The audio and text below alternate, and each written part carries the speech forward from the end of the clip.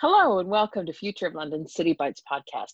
I'm Lisa Taylor, Executive Director of Future of London and Director of Coherent Cities. This episode of the Learning from Crisis Connections series is on the evolving relationship between culture and place. You'll hear how people are mitigating the damage to the creative sector, how society, government, and the markets are reassessing culture's value, and what aspects of this changing world could be with us for the long term. In cases like the South Bank Centre, culture creates and defines place. Normally, audiences flock to these destinations, but so do people who just want somewhere inviting to be. Now, too many big venues stand empty, and the generally sensible move to diversify funding and rely less on grant is having awful consequences. At the other end of the spectrum, individual artists and behind-the-scenes freelancers face an economic cliff edge. What help has been coming is often from each other. Somewhere between the two lies the role of public art, beautifying barriers, making statements, cheering us up, and starting to claim more space in high street and regeneration thinking. Today's guests work across these scales. Gillian Moore is Director of Music at the South Bank Centre. She's been bringing music and the arts to London and international audiences for more than 35 years, including efforts to integrate education and the arts. She's been awarded an MBE and a CBE for services to music and writes and broadcasts regularly. Ada Esposito is founder director of Creative Thinking. She works with public and private sector clients on cultural strategy and co-leads the Tottenham Creative Enterprise Zone. Through the pandemic, Ada has been advocating for creative workers and connecting councils with artists and SMEs, both to generate work and to help reimagine town centers and neighborhoods. Paul Ogard is an award-winning placemaking strategist, specializing in socioeconomic and cultural regen for mixed communities with a focus on resilience. He's an associate at Coherent Cities and WorkWild, a board member of arts charities Akava and Up projects, and was instrumental in the creation of Poplar Works. Over the summer, he helped direct the £1.5 million Creative Workspace Resilience Fund. So the first thing for all of us is it's been obviously a really rough 6 months for everyone. What impacts have you seen over the last 6 months and how have those evolved? I'll go first to Gillian. Well, the COVID-19 pandemic has been devastating for the arts, for the cultural sector in general, both for the big institutions and some of the smaller ones, and also really crucially for artists, the majority of whom are freelance, for performers, for visual artists. It's been absolutely devastating. We are in the business, in the arts, especially in the performing arts, of bringing large numbers of people together in congregation to have an experience jointly, to watch very often large numbers of people performing to them. And that's the one thing we just can't do, and we still can't do 6 months into this. So it's meant huge loss of income. In the South Bank Centre's case, it's well documented. We've lost £25 million in this year of our income. We've very sadly had to make numbers of staff redundant, people who just can't work, for whom there is no work while the venues are closed to the public. I'll talk later about glimmers of hope, but it's a devastating event for the arts, and something that I don't think any of us could have predicted. That's very true. I think one of the questions I'd had for you, perhaps more than the other two as well, is did government's eventual slug of support make a difference? Well, we, of course, welcome the government's recovery fund in recognition of the quite unique challenges felt by the arts and cultural sector. I mean, I think it's true that during this time, and the government has recognised this, that people have turned to the arts. I mean, that's the irony. People have turned to poetry, to reading, to music, streaming music, watching films online. People need the arts more than ever. So it's really important that the arts are in a robust place to bring us out of recovery, a bit like I would say after the Second World War, with the kind of settlement then, when the Arts Council was funded, when the South Bank was born, as it were, with the Festival of Britain. We're really encouraged by some statements that have come out. However, this, the cultural intervention, South Bank, like many other organisations, has applied for funds, but that won't stop the redundancies, because we're already, by the time this came in, we were already in a stage where if this goes on much longer, which it looks like it will, there isn't work for people to do, and we can't keep people on indefinitely, just as has happened very sadly also in the sectors such as hospitality and travel and tourism. Thanks, Gillian. Ada, I'm going to come to you next. The question there, when we met in June about immediate economic recovery, you talked about who was in the sector. Perhaps you weren't considering everybody who is involved in the creative sector. What kind of workers should we be considering when we're looking at the impact over the 6 months and moving forward? I think quite naturally we thought immediately of artists, of musicians, of theatre performers, actors. But as things got worse and as the situation went on, what we came to understand, unfortunately, quite viscerally, was that actually there's an incredible ecology that sit behind what I call first tier artists and practitioners, i.e. the ones that you might know about or see on a regular basis. We're talking about costume designers, we're talking about stage setters, we're talking about sound engineers, we're talking about roadies who go on and support touring bands. We're talking about an incredible ecology of full-time, part-time, freelance, skilled workers, incredibly skilled, specialised workers being absolutely decimated by the last 6 months.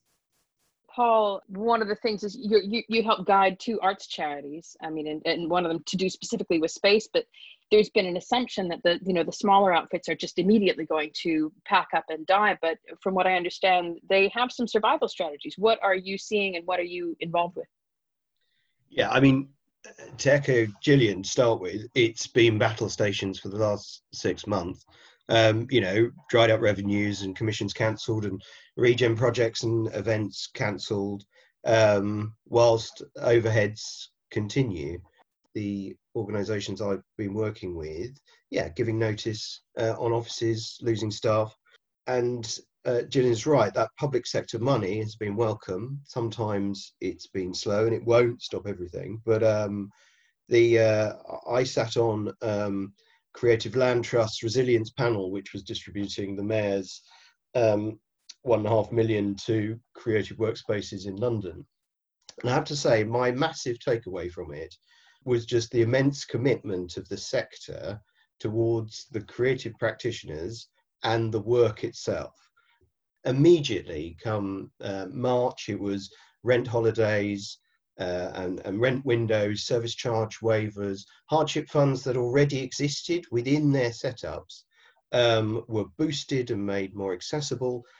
Business advice was put in place immediately for creative practitioners to pivot and look at different ways of either marketing themselves and selling, or indeed reshaping their businesses.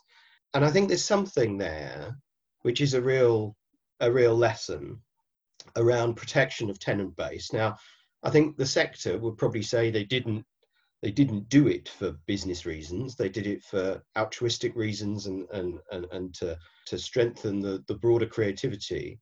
But actually, it's been really good business. So, from my experience, and there are many exceptions, I'm sure, but private landlords holding space haven't, on the whole, been very flexible at all.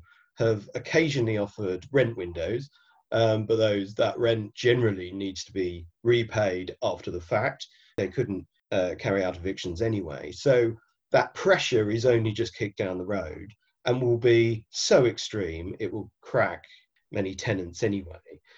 But what they'll end up with, of course, is a lot of commercial space and no big market queue for people to come and take those. And I think what the creative workspace sector have done really cleverly, actually, is support that market, support that base. So as and when we come out of this, they will still have a strong market and a strong set of tenants. Whereas I suspect within certain parts of the private sector, that won't be the case, and they won't have built that strength. Thanks for that. Some really good points. And I was going to come to Ada, but I saw Gillian nodding about that as well, this connection with supporting. What was it that sort of caught your attention there, Gillian, in terms of what Paul was saying? It's interesting that in many ways, the arts organisations, if we talk about organisations for a moment, that are the most vulnerable in this are the ones who have decreased their reliance on public subsidy and increased their reliance on earned income. So currently an organisation like the South Bank, all we have this year is our Arts Council grant, because all the earned income is not there. So it was previously absolutely viewed as a good thing to decrease public subsidy, to get in, as we have at the South Bank, you know, cafes and restaurants, and have commercial hires for conferences and all of that to support the arts programme. And, you know, that's what we've done, and have really reduced our reliance on public subsidy. But of course, in a situation like this, that is not something that is, you know, we have, of course, had to be as kind as we possibly can to our commercial tenants, and we hope they'll come back and revive and stay healthy. But it's interesting that continental Europe, which has a much higher public subsidy model for the arts, you know, they're fine, because they're not thinking, oh my goodness, is the burger bar going to go bust or be able to make their rent? They're just thinking, actually, yes, we're doing our great art and the government is supporting us because it's part of the contract that we have with society. So I just think it's interesting that what we thought previously in another world was a virtue is actually turned out to be a problem for many organisations. Thanks, Gillian. Ada, when we spoke, you talked about this. You had encouraged people as a creative strategist to diversify. What's been happening with that? Absolutely. I mean, I spent half my career talking to arts organisations and artists about diversifying their risk portfolio in so many ways, and their profit-making portfolios. And that was everything from opening a bar in your premises if you were a theatre to offer pre or post-theatre drinks, through to leasing out your staff's expertise for the speaker circuit and educational purposes, et cetera, et cetera. Ironically, as Gillian rightly said, a lot of these mechanisms whereby organisations were able to make additional funding commitments and increase their finances considerably in some instances, actually, were all closed all at the same time. So there wasn't even a step change in opportunity, I guess. And that has been devastating for many organisations. Having said that, some organisations, and accepting that a lot of the organisations I'm referring to here are smaller organisations, so a little bit more fleet of foot, possibly able to pivot a little bit more quickly than a larger organisation like the South Bank, although not exclusively the case, as evidenced by somewhere like Ali Pali. Some operators have been using their buildings for alternative purposes, from supporting food charities and getting food distribution vehicles out, through to hiring out or loaning out their kitchens from the cafes and bars that are closed so people can make food for those same purposes, hosting necessary stockpiling of charity goods, of things like that. So I think in some instances, organisations have been able to pivot slightly and use their venues in different ways to help respond to the crises. And some businesses have been better than others at being able to respond. So I think last time we spoke about someone like Fashion Enter in Haringey, who pivoted their fashion manufacturing factories to make PPE kit. Very, very much needed in the first couple of months of the pandemic. So we're able to use their skills, expertise and machinery for another purpose that was helping a wider societal need. So I think there are some great examples like that we are seeing. Certainly as we continue down this track, we all know how exorbitantly expensive it is to open venues like theatres if they're not operating, if they're not able to operate at full capacity. Lots of people have gone on record in the media speaking about the cost of that being so prohibitive that actually organisations need to stay closed. But I think within that there are some opportunities, and the onus is on all of us to think about how we can help bring those venues back to life, because the reality is we as society need those venues. We rely on them as places we go to, as living rooms in our city to enjoy. So I think there's a real imperative for us, both within the sector, within government and beyond, to think laterally and innovatively about how we can help those venues open up, maybe not for their full intended purpose, but so that they are part of society and we can use them again in some capacity. Thanks, Ada. I'm going to come to Gillian eventually because the living room is South Bank Centre in a way, and you had some interesting ideas about taking culture out to areas. But I wanted to go to Paul because we're talking about numbers and economic realities here. You do a lot of work with councils, as does Ada, and trying to make the case for an economic connection between culture and place and the vibrancy of an area. What are you working on? What are you seeing? And can we make that case? It's a case that we should be making loudly and very, very proudly. I think it was last year we topped the 100 billion the creative industries gave to the UK economy, with 50 billion, I think it was, in London. Fashion alone was 28 billion. The scale economically of the creative industries input to the economy is extraordinary. So part of it, I think, is getting better at selling that, making that economic case. The other point, though, I think, is making the case more strongly about the power of cultural identity. So you think of Stoke and potteries, or Nottingham and lace, and Wakefield and textiles, and the man in the street, citing those as a really important part of their understanding of themselves and the place they live in, and hence a huge sense of loss that's come about because of those industries moving on.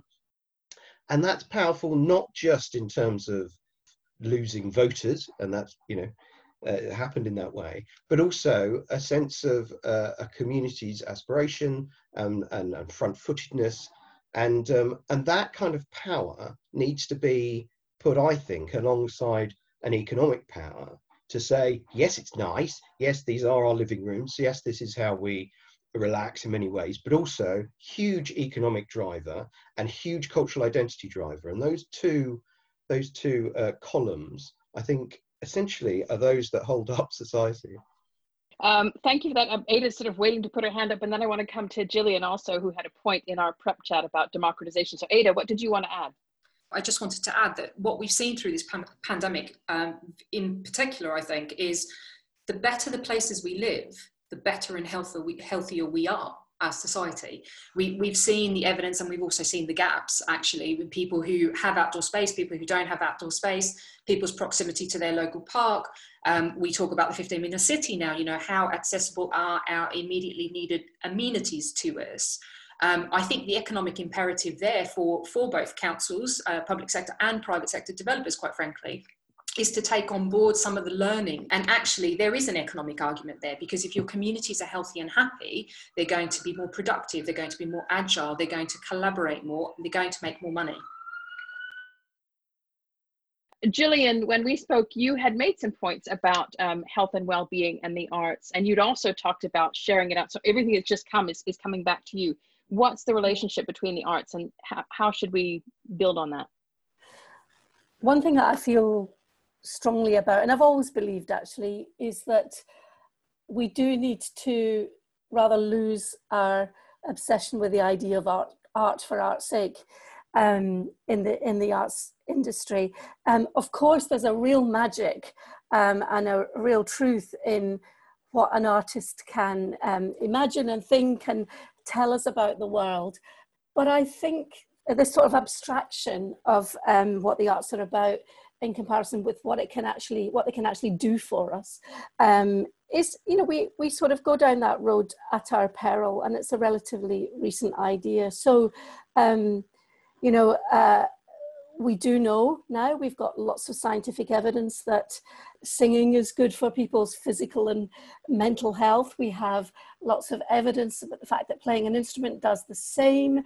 There has been an amazing recent study which has shown that older people who are taking part in a dance program have an absolutely enormously decreased rate of falls, which then cost the NHS a great deal of money. So the cost of the dance programs are covered many times over by this. And I also think that coming out of this period, arts organisations and artists should think even more about what could be a different context for us. Of course, I want everybody to play at the South Bank, and they always will. But South Bank ourselves, during this time, we've been reaching out to people who are, there's been a lot of talk about digital art online, but one of the most important things I think that my colleagues have been doing at the South Bank is a project called Art by Post, which is reaching some of the 20% of people in this country who do not have digital access, who don't own a computer or who can't get online, and getting them to work with artists to write poems and to create paintings and drawings and visual arts. And then we're bringing it back onto the site, and some of these are beginning to appear in an outdoor exhibition at the moment. So the idea of getting out there, and also I think something that's very exciting is that, you know, arts organisations basing themselves in different places. So perhaps, you know, a theatre company in a hospital, there are examples of that. It's just been announced that one of our wonderful resident orchestras, the Orchestra of the Age of Enlightenment, will be making its home in Ackland Burley School, a comprehensive school in North London, and they'll just be there. The kids will be rubbing shoulders with musicians when they queue up for their dinner. They'll be hearing rehearsals, they'll be having lessons, they'll be coming to the South Bank to rehearsals and concerts. So that kind of getting the arts back into the fabric of life is something that I think is urgently needed. There's lots of examples of ingenuity in that, but I think it can, this period, this extraordinary period, can really help us accelerate that and invest in that idea. That I think is really an exciting way to look at it. When we talk about, one of the questions we have is how do you bounce forward and so on, but thinking about culture and place and how they relate is really key. Paul, you've come from placemaking to culture, kind of, well, actually you came from film first, but this idea of culture and place, do you see potential for this changing? Yeah, I mean, I think both Gillian and Ada are spot on. It's about where we are more now. So we're spending more time in our suburbs and in our estates, in our outer London places. So we're there more. But to Gillian's point, absolutely, this is an opportunity not to lose the institutions, but to ensure that cultural activity and creativity happens everywhere. And actually, people expect to see culture at the Royal Festival Hall.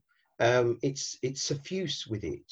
And another piece, therefore, I question the amount of impact that has. Whereas a piece of culture put in the middle of a district centre with a very localised market, with a 50% Bangladeshi population, with a high level of child poverty, that kind of place and that kind of impact is huge and may reach fewer people, but people otherwise not impacted.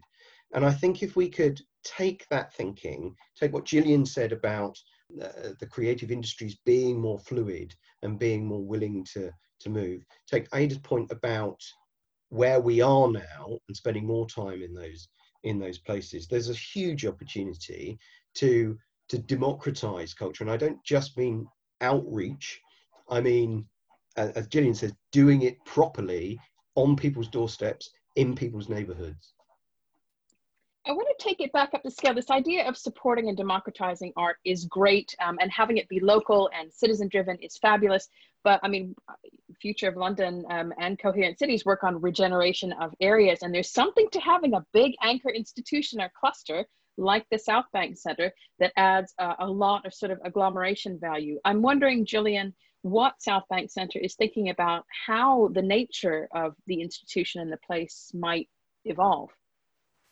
Well, I guess the South Bank, and if you take South Bank Centre itself, which is the 3 concert halls, Festival Hall, Queen Elizabeth Hall, Purcell Room, and the Hayward Gallery, and all the outdoor spaces, it is a kind of embodiment of that sense of place. And if you then add the other institutions along the South Bank, the National Theatre, the Film Theatre, and then going right along that way to the Tate and arguably to the London Eye in the other direction, you know, you have an absolutely extraordinary cultural district in an amazing place. A key thing about the South Bank for, I guess, since the 1980s, when Ken Livingstone opened it up during the day, the Greater London Council opened it up during the day to be free from 10 o'clock in the morning till 11 o'clock at night, the foyers and the very architecture itself, you know, going back to 1951 Festival of Britain, in itself was democratic. The festival hall, in comparison with the great concert halls of Europe and America, like the Carnegie Hall or the Concertgebouw, you know, they've got a grand facade and there's just enough room in the public spaces inside if you want to buy a ticket and maybe buy a glass of wine. But that's it. In the festival hall, the actual proportions of the architecture, 2/3 public space inside to 1/3 concert hall space, transparent, you can see in glass walls, you can see what's going on inside this huge ballroom and outside these enormous public spaces where people do just wander past and gather. And to your point, Ada, about, you know, and Paul, about coming across art in unexpected places, we've always tried to do that on the site itself. So the idea that you might just come across Bryn Terfel singing outside with 1,000 people, or Billy Bragg, or a young band, or a dance program happening on the ballroom, and it's all free.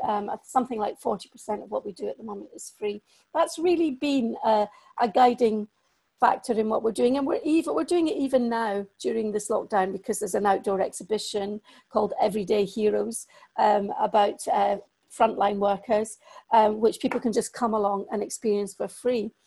But of course, you've got to get there in the first place. You've got to know about it. People do happen across it because they just happen to be wandering along the riverfront with their families or whatever. But we can never take for granted that, because we do know that even people who live half a mile away or a mile away, you know, kids who live on local estates, they've not seen the River Thames.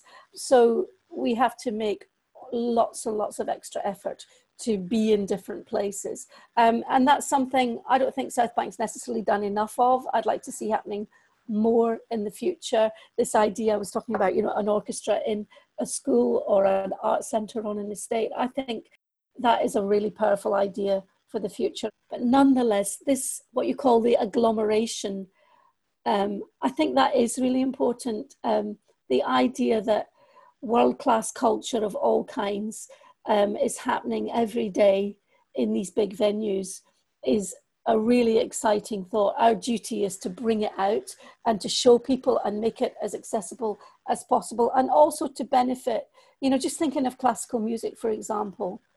I think that London is the music capital of the world. Many people say that. I definitely don't think, for example, that all young people growing up in London know that or benefit from it. I think very far from it. One thing that I will and am campaigning for is that the big cultural institutions work together. We're very good at being in competition with each other to bring the best thing, the most glamorous act, the most phenomenal orchestras to our venues. But are we really working together to make sure that, for example, the young people of London benefit from that? Or for example, if you are in other ways disenfranchised in London, you are benefiting from that. And also that we are showing all the many voices that we need to in a diverse city such as London. Thanks, Gillian. That ties in a way to some work that Ada's been doing. I mean, everyone's a bit hamstrung to a degree in that you have government funding. Ada works with councils, as does Paul. You all work with private sector, so you may be a bit curtailed. But Ada, you've got the piece of work in Nine Elms that's going on that's making statements, not just, you know, to disenfranchised people, but from people who've been disenfranchised. Can you talk about that? For the last 2 years, we have been running the Covent Garden Market Vitrine Art Commission, specifically targeting local emerging talent. So artists who are certainly on their way up, who have something very interesting to say, right across 2D art forms. The reason 2D is we use the facade of the Covent Garden Market Flower Market. So that's a 100-metre square space, one of the largest canvases in London, I think, at last count, and located right on Nine Elms Lane, facing the Thames. So it's a huge platform by anyone's definition. And we purposefully, through this commission, look to invite talent that needs that next step up. But what we try to do is for that work to speak of the times And we had an extraordinary response this year. We actually launched this year's commission, I think, right on the cusp of lockdown. And we were incredibly worried that people just wouldn't respond at all, and that artists in particular were so worried about how their next bill was going to be paid, where their next meal was coming from, that they wouldn't have time to even contemplate a commission. We then determined to go ahead with that, and that was very much to the credit of St Modwen, who put forth quite a bit of additional funding to help us champion and open up the competition further, to ensure that all finalists would be paid a fee to develop their work further before a final selection panel was brought together to choose a work. The work is also a paid commission, so what it did offer is an opportunity for artists to earn money during a period where most galleries were shut down and most work was being pulled, actually. I'm super excited about this work because I feel that it truly does fulfill the ambition of Vitrine, which is to showcase and share and celebrate great contemporary work that has real message behind it. And we can't wait for you all to come past and see it. It will be up for a year, so there's plenty of time to come and see it. And I would challenge anyone to not be overwhelmed and enthralled by what they see.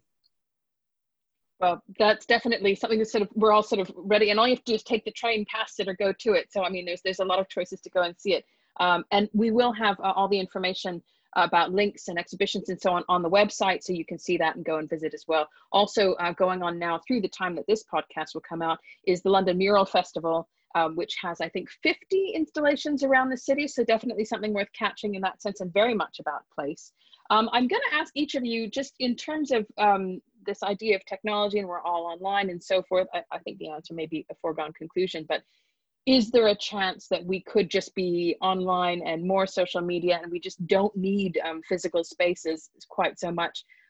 Paul, you're laughing. I'm going to come to you. So it was all just online, everything online from now on. Everyone sitting in tiny little boxes, and I mean, this is lovely, but no, I don't think that's a likelihood. Having said that, I think there is a rediscovery of, or a discovery of, online as a public space, which I think is interesting. So if I'm allowed to give a little plug to Up Projects, where I'm a trustee, they've been running a project for 3 or 4 years now called This is Public Space, which is about online content, which is very powerful. So instead of taking content and putting it online, really understanding online as a public space that people can interact with and walk through and enjoy. And I think that's interesting. I think it's interesting, firstly, because there's obviously a push towards that, but also there is a question about how audiences can relate better to online now, not just through the power of the National Theatre Online, live, or interacting more in that way, but also just to maybe, the pandemic has got us over a hump, which is allowing us to see online as public space. In the prep chat, Gillian and I spoke about the power of audience as well. So online as a public space, absolutely. But you had a quite particular response to something that's very different from COVID. What was that? Just last week, I sought out a short video I'd done for the South Bank. I think it was at the start of the year. It was just before we'd heard the words COVID-19. And the video has me sitting in an empty Royal Festival Hall all on my own, and the camera pans out, and in fact there's a drone shot of all the 3,000 seats, and I'm talking about the power of the live experience of sitting in a big auditorium with 3,000 other people, and the fact that it's all about this congregation, this joint experience, even if you're focusing down on one solo pianist on the big stage of the festival hall, and that people are almost, 3,000 people, I say, are almost breathing together. And I've watched it and I like shuddered at that thought. I mean, it's like exactly the opposite of what we are allowed to do or able to do now, how the world has changed in so short a time. But of course, I can't wait to get back to that.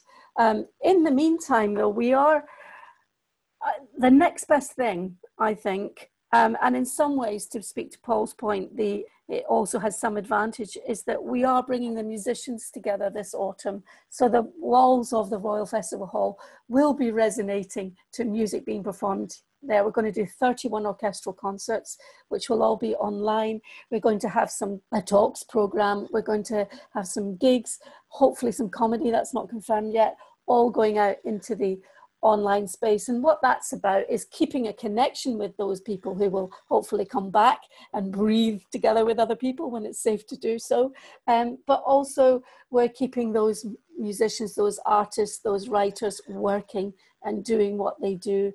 And that's really vital, because we do not want our musicians going off and being Deliveroo drivers or house painters, because then we could very quickly lose this extraordinary artistic culture that we do have in this country.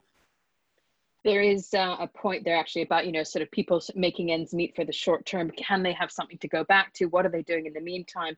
Which is something that Ada has been working on.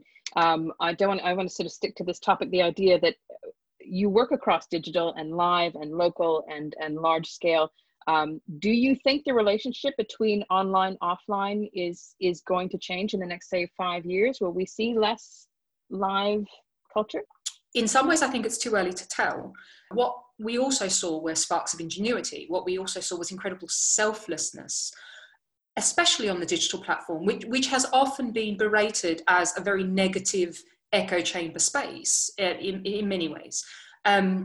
So I think we have to give credit to the digital world to a certain degree, and everyone's turning to digital in a moment of need and anxiety.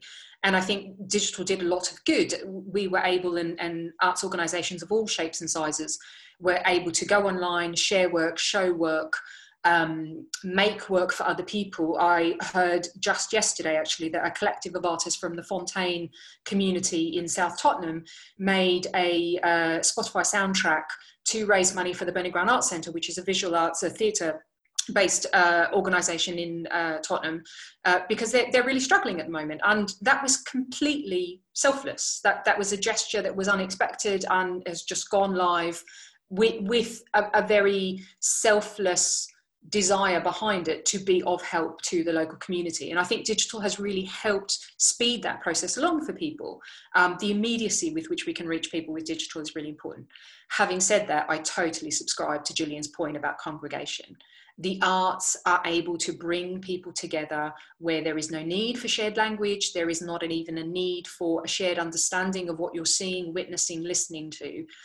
It is an incredible power. It's why I work in the arts, the ability to reach people that you might not otherwise reach, the ability to share and experience. And that desire for congregation, I think, by society will remain irrespective of the advances of digital over this coming period. I think arts organisations will become much more savvy about how they use digital to augment what they're trying to do, what they're trying to say, and how they show work. And hopefully, in an ideal world, we will have a digital world which is a complementary world, another public sphere, another public space to use and engage with alongside other more physical manifestations. You're all aware in one way or another that we have this Borough of Culture programme across London. Waltham Forest, I think, did a brilliant job with the kickoff, and actually I'm aware that towards the end of it, they rechanneled some of the funding they had left towards COVID and community support work and so forth. Just a short comment on the value of something like a Borough of Culture. Is it meaningful? What do you think it can do? I think the value more broadly of the Borough of Culture is that out of nowhere it created 32 boroughs of culture that thought culture might be important. So suddenly these ideas were formulated and conversations were had. So for those of us who were working in boroughs that didn't get the Borough of Culture, culture had stuck its head up above the parapet and we could grab onto it and then start working with it. So to that extent, I think it has been very useful. In the Lower Lee, we based it on fashion, on the basis that fashion belonged there. Many of the local community worked in it. There was a latent skill base, especially from the first generation immigrant population. And there was a cultural identity, going back to the cultural identity question we were talking about before. There was a cultural identity in the place. So actually bringing into that an institution, as we did, like the London College of Fashion, and linking it with that, gave it scale and linked into City Hall and wider policy, but had made sense to the people on the ground worked with the practitioners that were working both from their front rooms and from the small studios as well, and plugged into an identity that made it all feel cohesive. And I think that's the trick. It's about balancing those two things. So completely right. Spaceships never work and simply crush the people who are there and don't feel authentic or connected at all. And yet you do want to value these institutions and the agglomeration you've talked about, and those broader connections to the rest of the sector. If anything, what kind of one thing would you want to see coming out of this to the good? Many of us become more creative during lockdown. I dusted off my accordion for the first time in 10 years, much to my family's dismay. But other people have been painting and writing and reading and watching films, etc. So there's that sort of literal creativity. But next to that, I think we've been behaving more creatively in how we have managed our work life and our home life. And what I want us to do is hang on to both that literal creativity, so the activity in that way, but also the way of thinking. And what I'd love to happen is that we take those forward, both as individuals and communities, and make sure that that makes us more open to protect the extraordinary cultural treasury that we have in this country. Ada, what one thing do you look forward to, sort of a tight single idea? I don't want us to forget that households and the way that they are structured in some instances just are not suitable to having multiple people of different generations all living in the same place, trying to work, not having outdoor space, not having access to green space, not having a lively public realm, not having the amenities you need close to hand. Because the second something goes wrong, that's when you notice those things missing.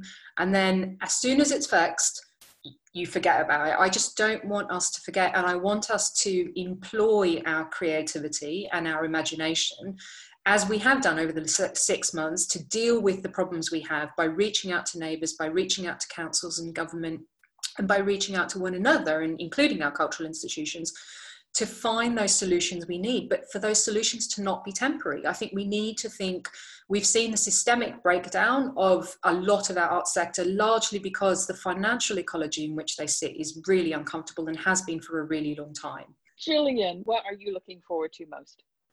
Well, it would be easy to say that I'm looking forward to welcoming people back to the place that is the South Bank, and welcoming artists and people so that they can bump into each other, interact with each other, and people can have great experiences of art.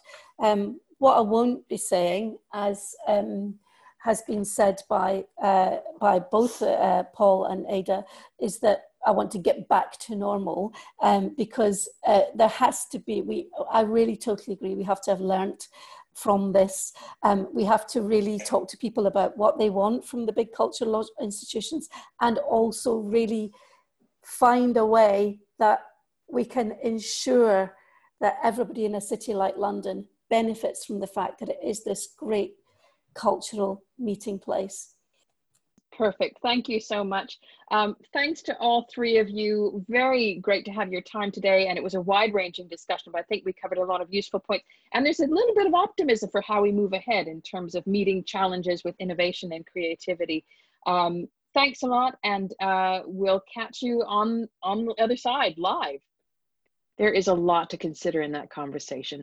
Clearly some room for optimism, but also some things to watch out for, and some things that we need to do as organizations and individuals. For now, we hope you'll check the website at www.futureoflondon.org.uk. There are resources there on this page. There are also resources for the Learning from Crisis program and other City Bites podcasts. For now, I'm Lisa Taylor. Thank you for listening, and we hope to see you out there somewhere soon. Goodbye.